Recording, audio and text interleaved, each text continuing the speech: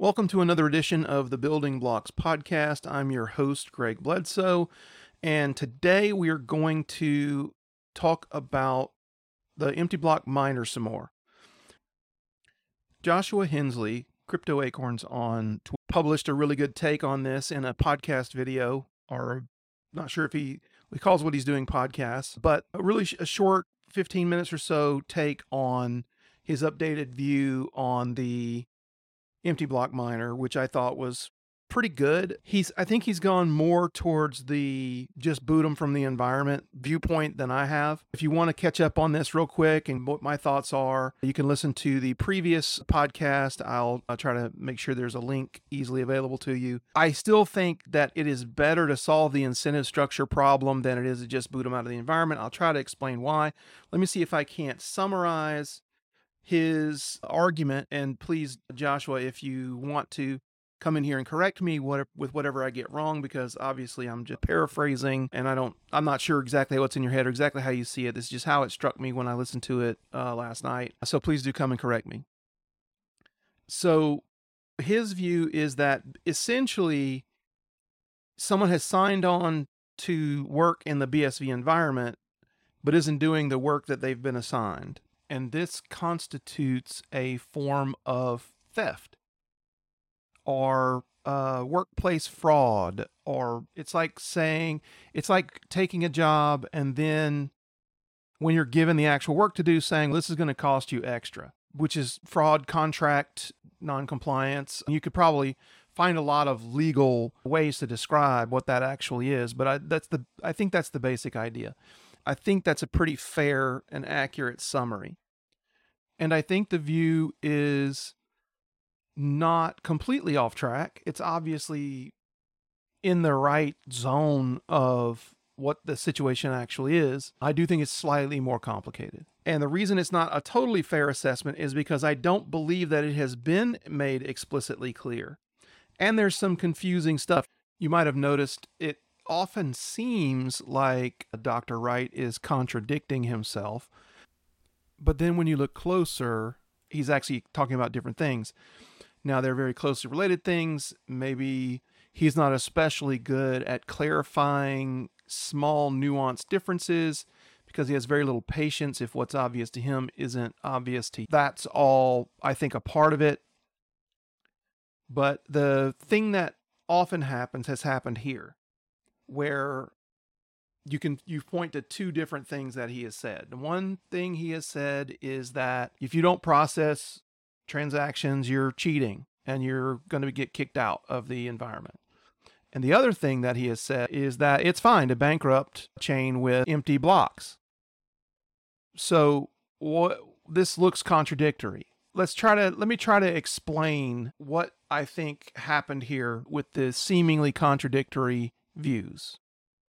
Now, somebody pointed out that Dr. Wright published two blog posts about 4 days apart, I believe in about 2017 or 2018. One where he said basically it was fine to broadcast empty blocks on I think it was the ABC or the BCH or some other chain, even if it destroys that chain. And then about 4 days later, he posted one saying that on Bitcoin, you must actually process transactions, that you're not told the fee you have to accept, but you must process transactions, which I think would then mean by that logic that consistently empty blocks means you're not participating in the market. Your fees are so high that no one can meet them, no one will meet them. And anytime you win a block, you're just basically performing a denial of service attack against the entire network. I think the key to understanding how this is not a contradiction in Dr. Wright's mind is to understand that he sees the white paper as a contract that you are entering into by accepting the block subsidy. So the block subsidy, this is not a block reward, it is a block subsidy, which will eventually be completely eliminated. Now, what is the purpose of a subsidy? A subsidy is designed to temporarily, or in some cases permanently, it seems, incentivize behavior that is not otherwise profitable. So mining is not profitable until there are enough transaction fees to make it profitable. So the subsidy is a temporary incentive to mine until the fee market matures. So the key here is the key to understanding the purpose in the white paper is to understand that it halves on purpose until it eliminates. Did Satoshi intend the network to continue after the block subsidy is eliminated? Obviously, the answer is yes. So then how did Satoshi intend for the network miners to be profitable? And the answer is obvious. Satoshi gave it in his own words many times, and that's network fees or transaction fees that will at some point far and away exceed the subsidy. And as the value of the chain grows, tiny and volume grows to gigantic proportions, which was always Satoshi's ultimate goal, then you don't need the subsidy because it's profitable to just write the transactions out with just a tiny piece of a gigantic number of transactions. This is why it's a disruptive technology, and the subsidy was just designed to get people started until we got there with usage. It's got to be a commodity, that a tradable commodity that has value because it has utility, or it's nothing. Relying on only the subsidy is obviously a losing game in the long term, and we should be way further along, except that we got sabotaged along the way by people who don't want it to be a commodity that's useful, but instead want it to be a security that you gamble on its future rise and fall. But you really honestly shouldn't need any exchanges for it to be useful. You shouldn't need to be switching in and out of fiat all the time to be able to do things with it. You should be able to grow the amount of Bitcoin that you have without trading anything in. You should be able to earn it by providing goods and services that are paid for in Bitcoin. And since the Bitcoin is being doled out on a regular basis, then there's no need for fiat, a whole lot of fiat to come in. You can have it, but it shouldn't be necessary. The entire BTC and crypto architecture right now is dependent on fiat on-ramps and off-ramps to trade in and out of something that's actually useful. See, there's the problem. If your digital currency is not useful without fiat, it's not a currency, and therefore it's not valuable. When you understand the nature of the subsidy, I think you start to understand why accepting that subsidy is like accepting the terms of service for software. By using this, you agree to be bound by these terms of service. By accepting this subsidy, you're agreeing to be bound by the white paper, which says you process transactions. It's pretty explicit. Reread it. You'll see it's very explicit in there that a part of mining is processing transactions. That's not the most profitable part. This has been skewed a little bit by, and this is something that Joshua points out, this has been skewed a little bit by the fact that ASIC mining is so dominant and makes it so much cheaper on a per hash basis and so many of these BTC miners are not equipped to deal with big blocks. They're optimized for dealing with tiny blocks that have almost no transactions in them. So they're optimized to have gigantic hash power and very little ability to listen to the mempool, draw in transactions and write those transactions, verify all the signatures, validate the transactions, validate the nature of the coins or whatever it is that's being traded. There's a process here that's CPU intensive, that's memory intensive. So your system has to grow beyond just the ability to perform the calculations necessary to find a block. This is always Satoshi's design, and you can find where he's been saying this since the very beginning, that there's a whole system here that is far more than just finding the block. But the entire game right now, there's a lot of people with a lot of hash power pointed at BTC who are finding blocks and don't have to do a lot of work where the transactions are concerned. BTC mining is becoming less profitable. The difficulty algorithm is very high because there's so many big ASIC miner rigs pointed at it, and they're looking for some way to redeploy those where they can be more profitable. Now, it might make sense to point those at BSV because BSV actually has a far lower difficulty algorithm setting right now because there's far much less hash power pointed at it, but they actually can't process big blocks. So what do? Maybe you just write an empty block. And that's the incentive problem that I'm actually talking about when I'm talking about this, is that it's way more profitable to write an empty block because fees being what they are. I don't think that's actually the case that we have, but there's no reason that it won't be going forward. So project this forward in time to a time when BTC is closer to its natural price against fiat, and at some point BSV becomes far more profitable.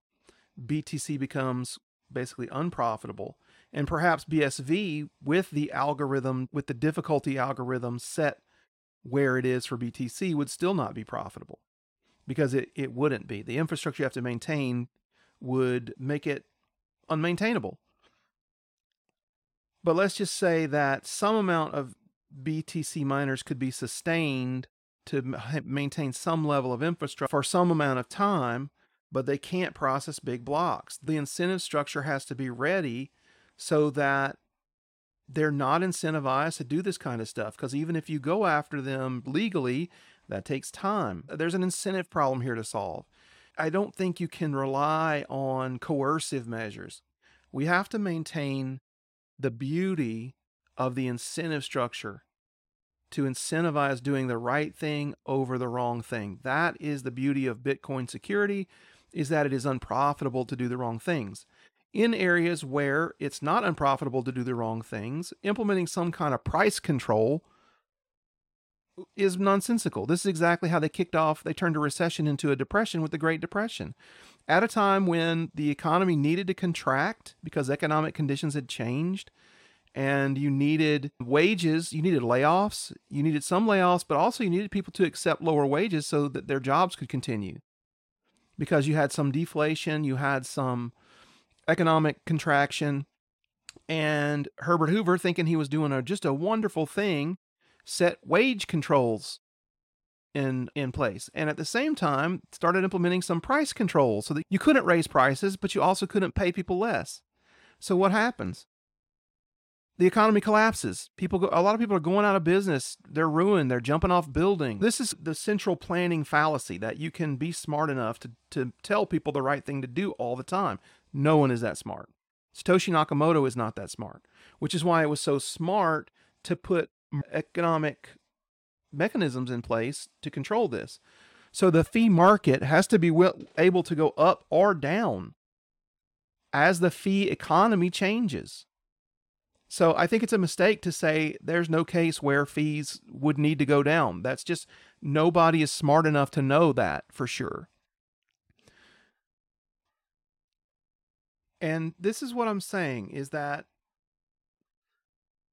unilateral declarations that prices should move in this direction or they're overpriced is a little bit simplistic.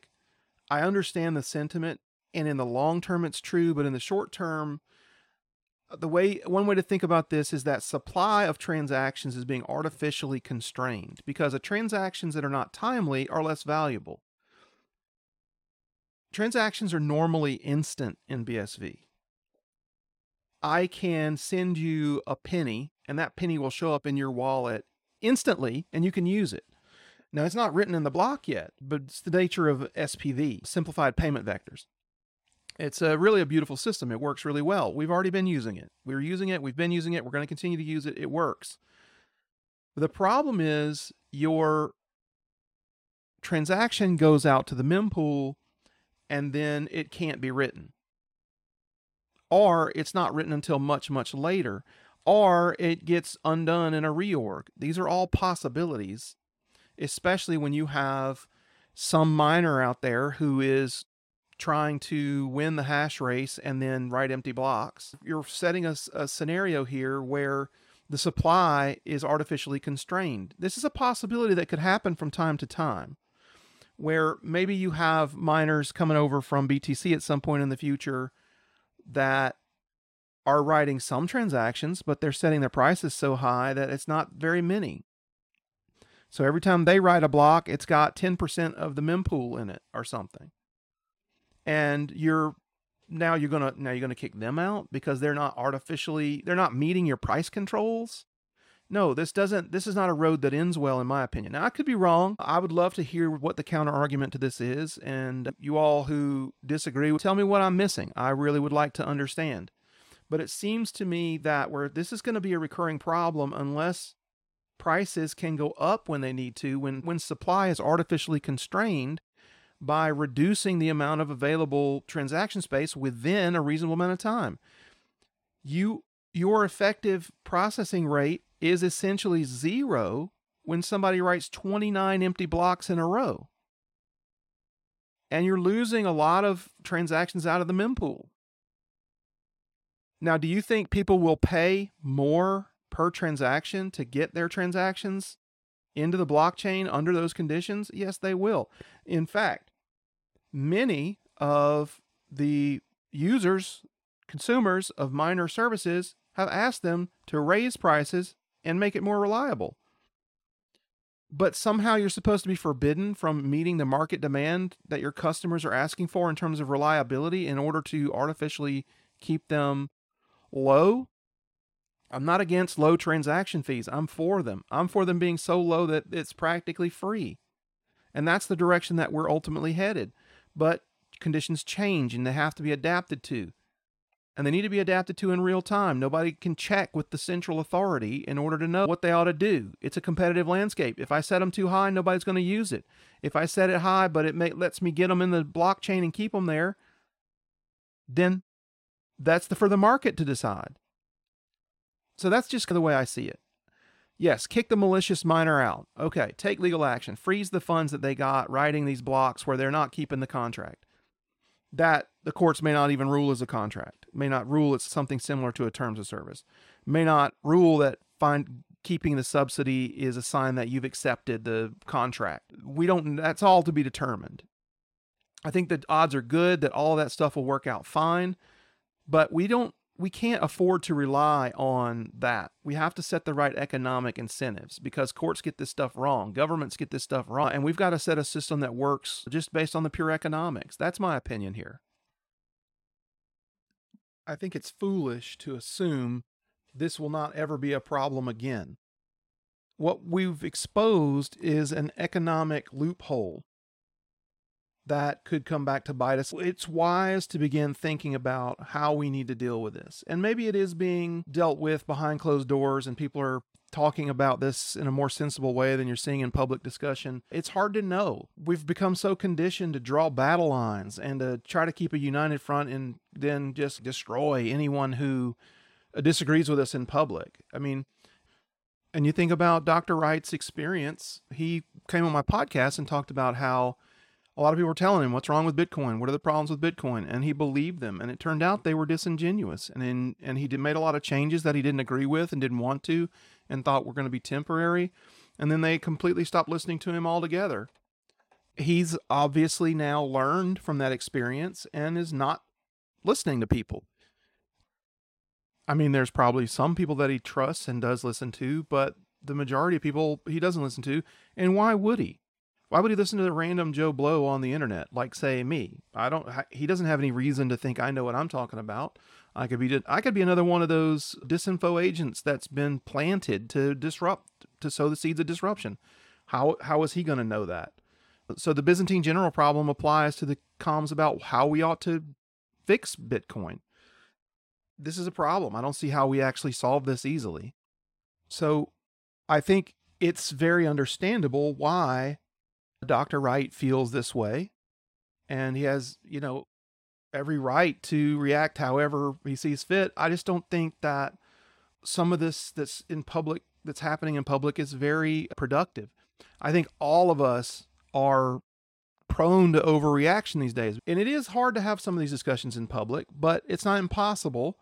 It's just the environment is so poisoned by all the trolling and all the paid agitator activity that we've just go into siege mode, and it's just really hard to not overreact to anything that we perceive as criticism.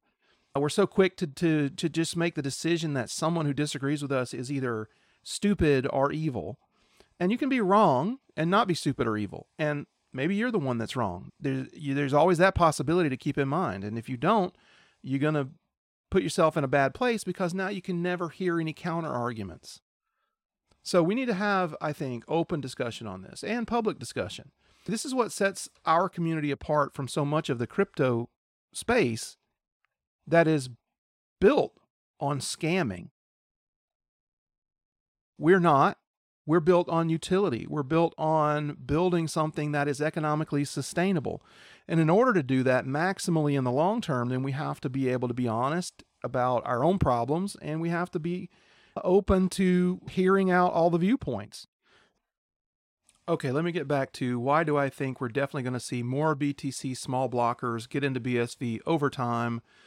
I'm certain of it because I'm certain that BTC will be exposed as being a non-viable option. Lightning Network is not workable. It is not an option going forward. It's going to be some painful lessons to learn that, but eventually all these lessons will come to the fore. Meanwhile, BSV will just continue chugging along, building user base, building applications, building use cases, building technology, refining our use cases, refining our technology. So eventually we're going to be the last Bitcoin standing.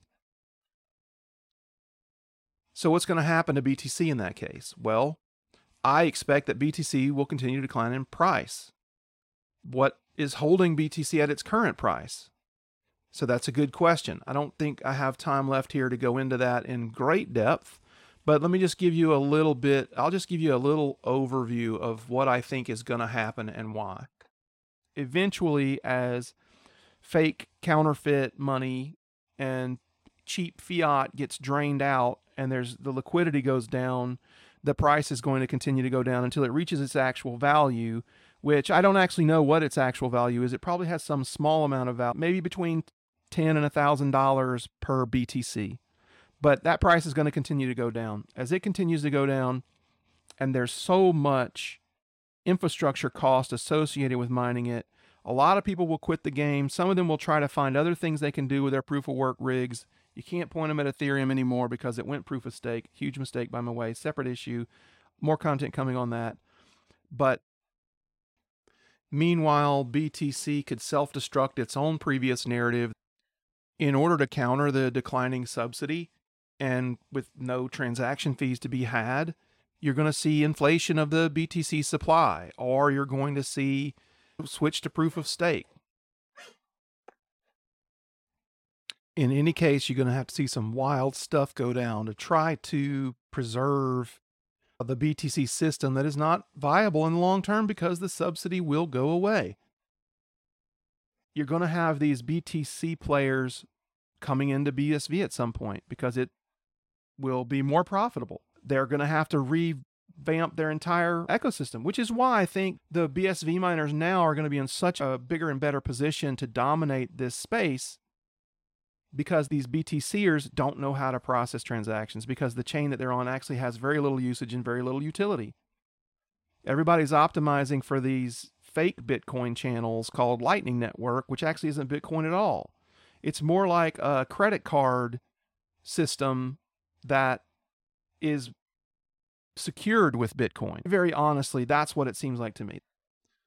So let me try to sum up a little bit what I have said here and what I think the key arguments are. Satoshi sees the white paper as a contract that you accept by accepting the subsidy. So accepting the subsidy makes you legally liable to attempt to process transactions. I think as a legal position, it's a little more tenuous. You never actually know how courts are going to view things, particularly when you're going to have to drive this thing all the way to the end of the process maybe and make the argument and refine the argument a bunch of times, because sometimes it comes down to how do things strike one particular person on one particular day, and you get really wonky decisions coming out of the courts sometimes. These are just another set of flawed humans that can be wrong, that can be bought, that can be corrupt, that can misuse their power. There's all these reasons why you might have the right argument and get the wrong outcome in court. So anytime you have to enter court, it is a risk. And you saw that with the trial where you got basically a really wonky outcome, where basically the judge, who seemed like a reasonable enough person, seemed like a sympathetic, empathetic enough person, basically ruled that all this cyberbullying was fine because the good doctor had not preemptively satisfied the conditions that they set to decide whether or not he was honest. Now, whether or not someone is honest, how does that justify cyberbullying and death threats and attacking people's family? This whole thing is ridiculous. We can only hope that some of this gets corrected in the UK trial because it's such a bad precedent. The paid shills, the trolls, the bad actors are emboldened. They're actually not going too far yet, but let's just say the UK trial goes badly because another judge gets bought. But this is the whole problem with relying on a complicated legal strategy where you need to build one decision on top of another. First, I need to establish this, then I need to establish that. Okay, but what if you don't? So this plays into to my argument. I agree and disagree. I see it both ways. I'm holding contradictory opinions in my head where I do believe it would be warranted, justifiable morally and legally to freeze the block subsidies that have gone to the empty block miner, particularly from this point forward, because now we're starting to get a little bit of clarity. But they were playing by the rules of the game as they understood them.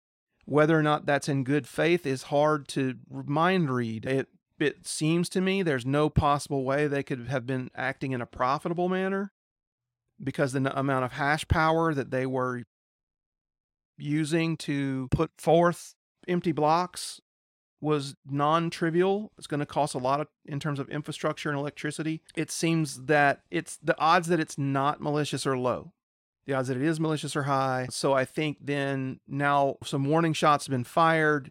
There's fair warning that if you don't process transactions, if you DOS the environment because you misunderstand the rules, then action will be taken. That, from this point forward, seems a little more fair. And while that seems a little more fair, I think it only solves a limited subset of the problem here.